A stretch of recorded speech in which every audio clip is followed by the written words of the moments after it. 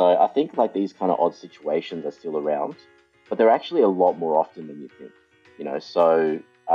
Or they happen a lot more often than you think, even in this crazy hot market. And sometimes it's just about digging a little bit deeper. This is Property Investory, where we talk to successful property investors to find out more about their stories, mindset, and strategies. I'm Taryn Shum, and in this episode of Invest Like a Pro, we're chatting with founder and director of Housefinder, Simon Liu. He delves into the scorching Queensland market and reveals the numbers behind just how much the last 12 months has affected it. In amongst the craze, he's been able to use his powers for good to find sizzling deals for his clients.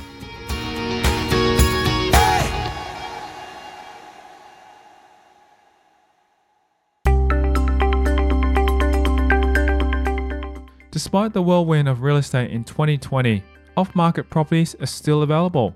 In a seller's market, Liu puts his buyer's agent magic to work to help buyers purchase property into even the hottest locations. We've absolutely been smashed, obviously, just across the board with investors wanting to get into particularly Brisbane, which, as I'm sure you're aware, and all the listeners are aware, that it's incredibly hot at the moment.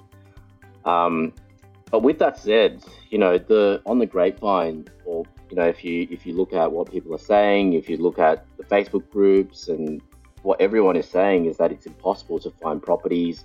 It's impossible to find good deals. It's impossible to find off-market properties.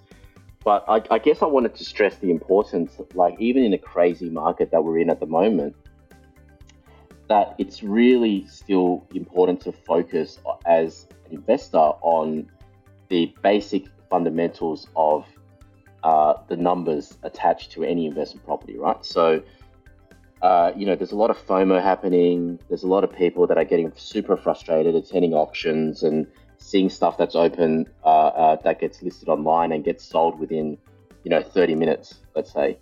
Not 30 minutes, maybe like a few hours or whatever. But like, you know what I mean? Like properties are just moving so quickly, and it's, buyers are very frustrated. But with that said, and this isn't like, us trying to boast that we're getting these amazing deals or anything like that, even though that we are, but we're still getting so many off-market and distressed opportunities, even in this crazy market that we're buying. In fact, of the last 30 properties we've bought, 29 of them have been off-market, and this was within Brisbane alone. I would say within 30 Ks of Brisbane. And not only do we get better deals by focusing on off-markets, we also avoid competition, and it actually makes the buying process a lot easier, right? Because when you buy a property, typically, you need to do at least a little bit of due diligence before you even secure it. This might involve an inspection. It might involve obviously analyzing the suburb and the street and the property itself and all this kind of stuff. Even if you're like a super seasoned investor, you still need to do that.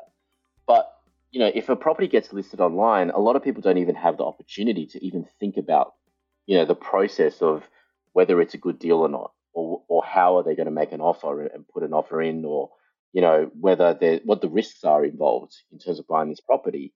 And by the time you've put all this info together and you realize, okay, cool, I'm ready to go, let's do it, the property's gone. It's gone to another person that's maybe like a family or whoever that's been looking in the market for several months, and they've kept missing out as well. So, again, focusing on these off markets just give us a lot of time, not a lot of time, but at least some time to digest and to realize, okay, cool, is it a good deal? Is it not?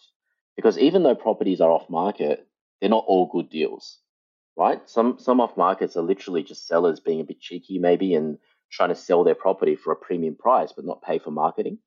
So, as buyers agents or investors even, it's important for us to, okay, cool, it's off market, which is great. That's one box ticked. But is it actually a good property, a good deal, good area?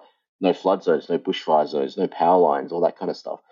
And that's like logistically, that's one of the other reasons why we still continue to try and focus more on the off market side of the properties. And we're buying, they're definitely out there.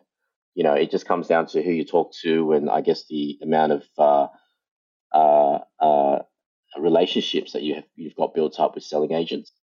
And like I said in previous episodes, there's two sides. Number one, a lot of agents, especially in this market, are looking to make a quick buck.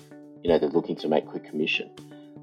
They don't want to do open homes and get smashed with 100 calls, or a lot of sort of shaky first home buyers, especially finance issues at the moment that's starting. We're all seeing a lot of. So if they can sell it to somebody like ourselves, who has a great track record of being able to push contracts through relatively easily and ensure the buying process is smooth as well, then sometimes, depending on the seller situation, it may lean towards giving us these opportunities, which obviously we analyze and pass on to our clients, for example. And on the other side, even if it's a super, super hot market, there are always seller situations where they have to sell either super urgently or super quietly. So sometimes there's could be separation or divorce issues, or like personal dramas, in people's lives that mean that they don't want to have a public sale. And again, if you're at the right place at the right time with the right offer, you can definitely use that to your advantage as well. So, but obviously the main part of it is to get good deals. Absolutely, for investors as well. So let's talk a little bit about maybe some of the examples that you've found in terms of off-market deal or properties that you've been, because it'd be interesting just to hear from see what these kind of clients are actually picking up. I mean, it's fantastic that you've explained how off-market deals come about and, why the reasons behind it. And it makes absolute sense because, if I was an agent, I probably don't want to go through that whole process. And that's a quick market. You want to be able to get them out. And, ultimately, I guess that if they've got so much stock, they just want to turn it over rather than just keep it, listed and so forth. So, yeah, all right. Well, let's jump into any of the examples that you've actually picked up in the last few. So one example that I wanted to share was a property we bought in a suburb called Eagleby, which is in the Logan area, about 30 odd kilometers south of Brisbane. Now, this particular agent... First of all, I'll talk a little bit about Eagleby. So Eagleby, I would say about 12 to 18 months ago, was still pretty quiet, similar to the whole kind of Logan area. Was still a bit of a sleeper. As I'm sure you and a lot of listeners know, Logan has had a bit of a reputation for, or parts of Logan, not all of it, the 70 suburbs in Logan. But in this particular pocket of Logan, it's always had a bit of maybe like a lower socioeconomic kind of stigma. But what's happened is over the past 12 or 18 months, similar with a lot of these sort of cheaper areas, so to speak, they've been absolutely smashed, right, with mostly owner-occupiers, because they're seeing what's happening in other parts of Brisbane where it's moving up quite rapidly, and they're trying to get into an area that is, still ticks the boxes of being family-friendly, suburban, quiet, good infrastructure, well-connected services, all that kind of stuff, but still at an affordable price point. So areas like Eagleby and Beenleigh and, Crestmead and Marsden and all these kinds of pockets have actually just went absolutely nuts. So we had a particular client with a limited budget, I would say, of about $400,000, and he was looking, for investment property, obviously, and one of the agents that we deal with quite frequently. In the sort of Logan area, we actually approached them and said, hey, what kind of properties do you have or what kind of sellers do you have that need to sell off market? So anyway, he told us about this property where the property actually had a tenant in the property that was a super long-term tenant, and the tenant actually had a relationship with the owner, and the owner would only sell the property if the tenant could stay in the property. So he was not actually price driven to get the absolute highest price. He actually just wanted to ensure that the well-being of the tenant or his friend was going to be looked after. So anyway, it was off market. To be honest, that's excellent. I mean, I have very rarely hear landlords or even owners who are selling property want to look after the tenant. So there must be some kind of goodwill there that this tenant has had looking after the property. So that's phenomenal. Great tenant. They were obviously paying. I wouldn't say market rent. They were probably paying a slightly cheaper rent, But nonetheless, it gave us an opportunity to potentially buy a house where obviously my clients are all investors, so they want to retain a good tenant anyway. So anyway, we looked at this property. It was a 4-bedroom, 2-bathroom, 2-garage, brick house, 600 square meter, around about, I would say, the 10-year-old mark. So fairly sort of newish kind of house over in Eagleby. When we ran the comps, this was about, we closed this deal maybe around about a month and a half ago now. And if you're looking at these kind of comparables at the time, they were all selling for around about the 450K to maybe around the sort of 500K mark, right? As the ones that are like listed online, and they've had the professional photos and they all look very sharp, and auction and open homes and all that kind of stuff. So when the agent told me that we could buy the property at 385, I immediately was like, okay, it's just ridiculous. And previously, before this crazy market, I would sometimes question that with the agent. I'd be like, okay, what's the situation? Why would they sell it so cheap? And it turns out, like, even though I did ask the question, like, I kind of take the answer with a grain of salt, to be honest, because 50% is true, 50% could be a lie. But anyway, he just told me that, like, exactly what I said. Look, he's not looking to make absolute top dollar. He just wants a quick and easy sale. He wants to make sure that the tenant's looked after. He's not going to be leaving anytime soon. He's happy to let it go for that price, because the seller worked out that if he sold it at 385, he would make his money on it, not like a significant amount, but enough so that he would be happy on it. And it would be a quick and easy sale, and obviously the tenant could stay as well. So anyway, long story, obviously, we put the property together, we sent it off to a client. He was obviously super excited, the fact that he can buy this house at 385, and we showed him the comps that was selling for at least 450, almost identical 422 square meter type properties. Anyway, went for it. I knew this particular buyer as well. He was very, very secure on the finance. So he wasn't going to stuff around on the finance extensions or anything like that. So yeah, basically just picked up a great deal. Obviously we've kept the tenant. I've even told the buyer to and he agreed as well, to not increase the rent. So even though I think it was about 50%, so not 50%, $50 below market rent. Just leave it. You got a great deal on the onset. We're not trying to do the wrong thing in terms of, yes, it's settled. Now it's time to jack up the rent and, make things hard for the tenant. So I think like these kind of odd situations are still around, but they're actually a lot more often than you think, or they happen a lot more often than you think, even in this crazy hot market. And sometimes it's just about digging a little bit deeper than getting, like I said, if you troll through real estate, you're just banging against brick walls at the moment, unless you don't really care about market price. But as investors, I still think it's super important to expose yourself to these kinds of opportunities.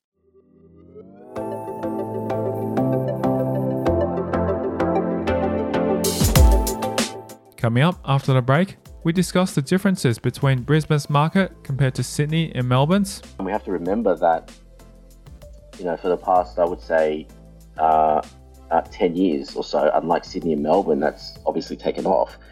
Brisbane has done nothing. He shares his thoughts on the effects of Olympics could have had on the Queensland market. It's happening now. I mean, urban sprawl, whichever way you look at it. I think the Olympics and things like that have certainly helped. We delve into another case study. We just bought this property last week over in an area called Redland Bay, which is about, I would say, around about 30 odd kilometres south of Brisbane. And that's next. I'm Tyron Shum, and you're listening to Property Investory.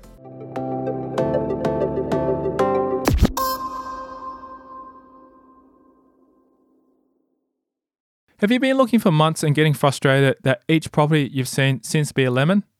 Or are you after distress, off-market, high cash flow properties in high growth areas, capital city locations? If you answered yes to either of these questions, you are not alone. For being a loyal listener of the podcast, Simon Liu is offering a free 1-hour strategy session normally valued at $500 to help put together an actionable property plan.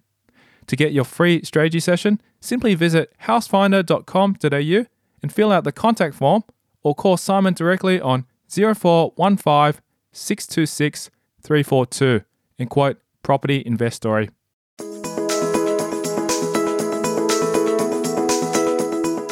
Just 12 to 18 months ago, pre-pandemic, the average price point of a bulletproof property in the Logan Lee area was significantly lower.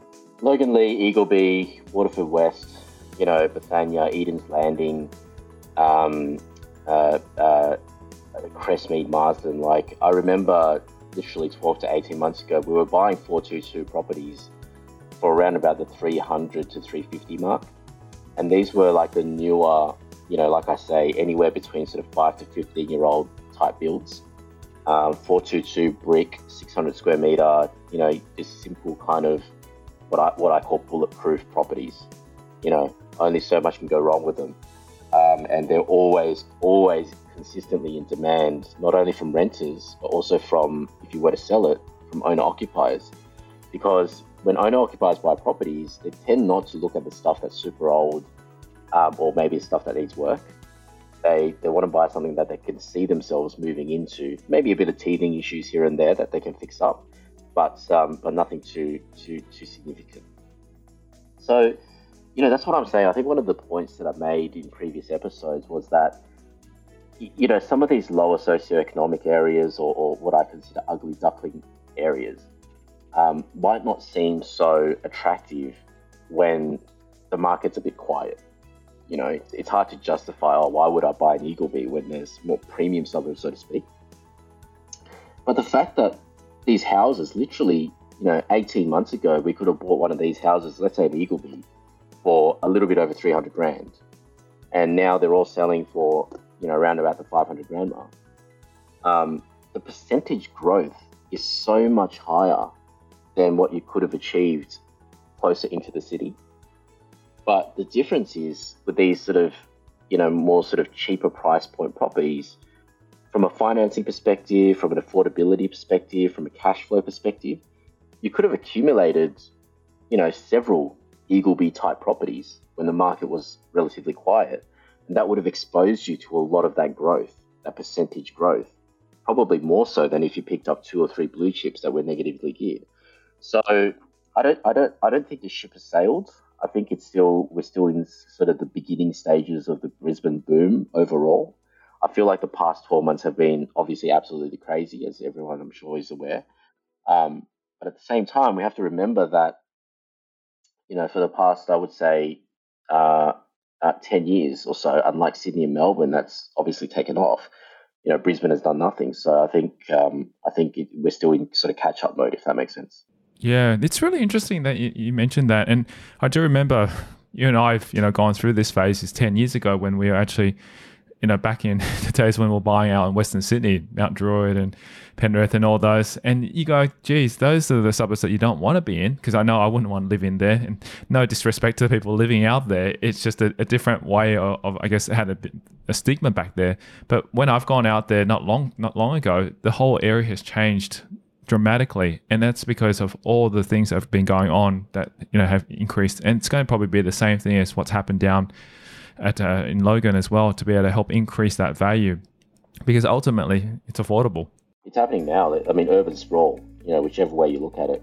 I think the Olympics and things like that have certainly helped.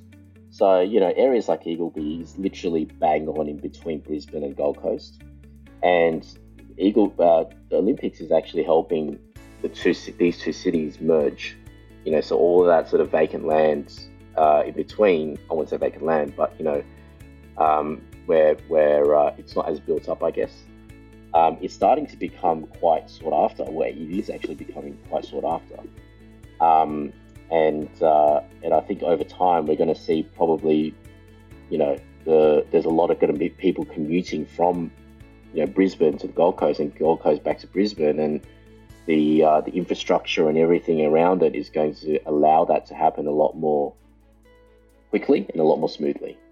So we're kind of seeing a bit of that transition as well. Yeah, and then to add to that, I guess, especially when we've had lockdowns across all of Australia, it's forced people to get used to working from home. So now the actual way people think about work is actually being able to work from home. So therefore, it helps increase, I guess, more and more people to be able to buy affordable places. And they go, what's the point living so close to the city? There's no need. I don't need to travel to the offices every day. I can live 2 hours, 3 hours out, and I'll go in maybe once a week in the office. So it makes it very, very appealing to live further out, and I'm the same. I've spoken to a lot of my colleagues that I used to work with that was in the city, and they've moved literally 2 hours out of Sydney, and they go, well, I don't mind driving 2 hours once a week to meet up with the rest of the team, but we're doing everything literally virtually, just like how we're doing right now anyway with our recordings. Just to add to that point as well, I think it's what you're accustomed to and what you grow up with as well. Like, for example, like I grew up in Sydney, where, in the hills area. And I remember it was like the biggest trek to go into the city, right? Every day, or, for work or for whatever.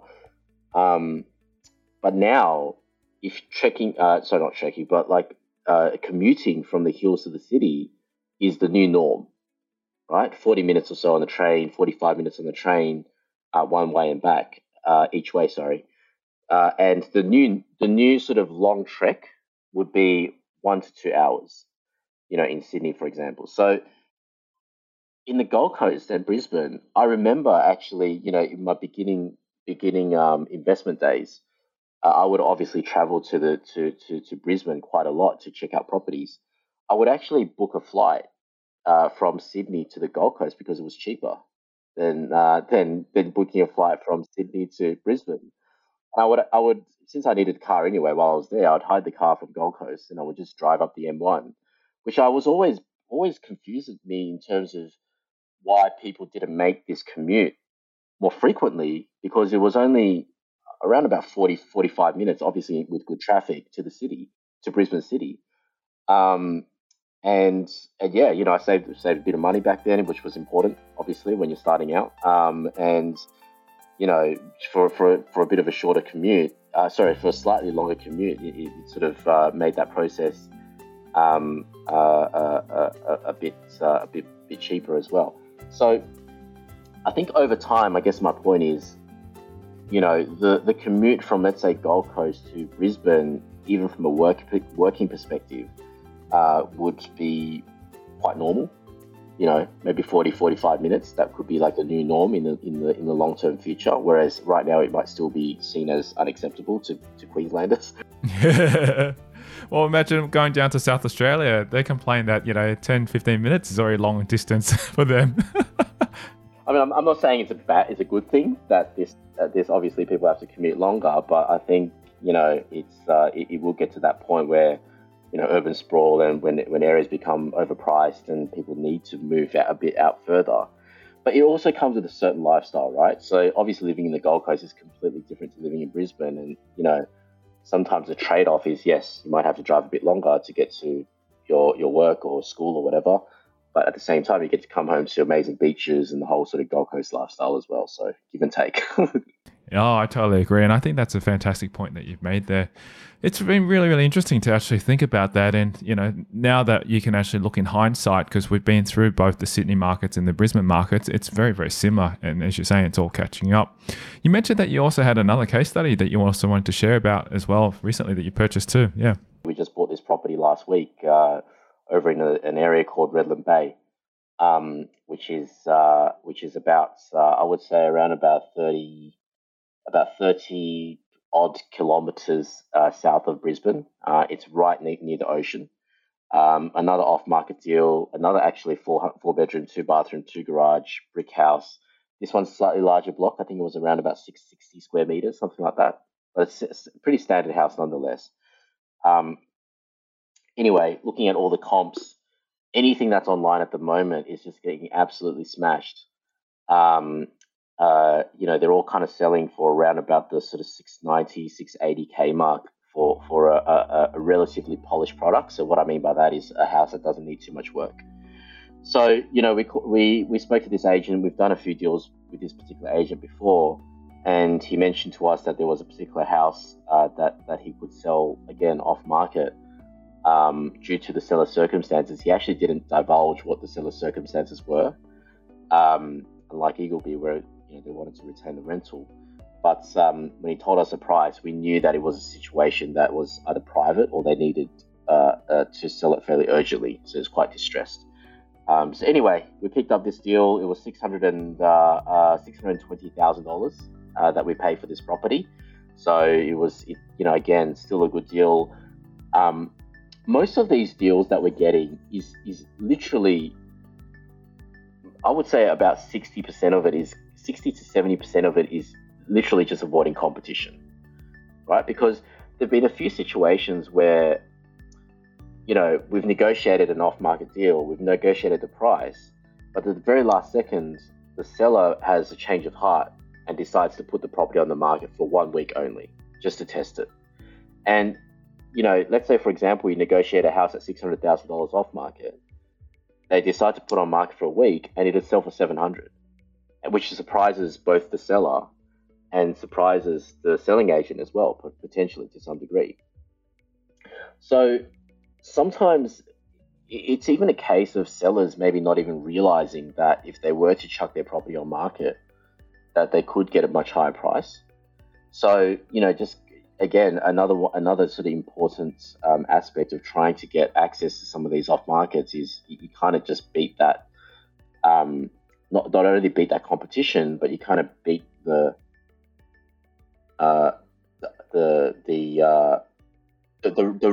realization of the seller. You know what I mean? Or the expectations, I guess, at the end of the day. But anyway, we picked up this deal, $620,000. We even yet to do the building impairs. It's off market, which is why I'm telling you guys. otherwise, I'd put the property at risk.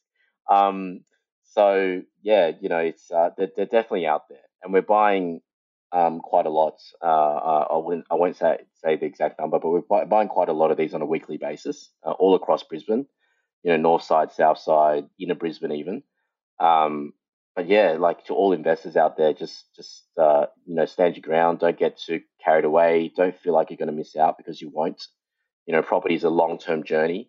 Whether you're not buying something today, you're going to be buying something maybe in 3 months, 6 months, 12 years, or even if you do buy something today, it's going to be another one soon. So always wait for the right deal. Always make sure the numbers stack up.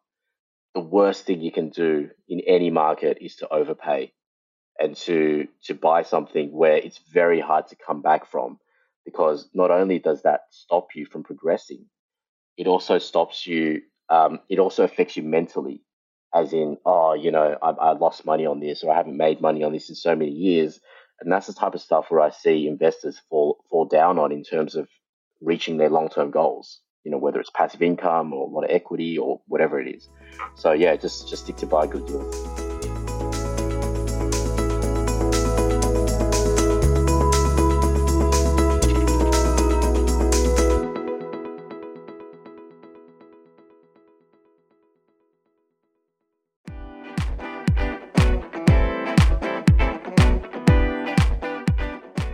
Thank you to buyer's agent Simon Liu, our guest on this special episode of Invest Like a Pro presented by Housefinder. Also, for being a loyal listener of the podcast, I've asked Simon to offer a free 1-hour strategy session, normally valued at $500, to help you put together an actionable property plan. To get your free strategy session, simply visit housefinder.com.au and fill out the contact form, or call Simon directly on 0415 626 342 and quote Property Investory.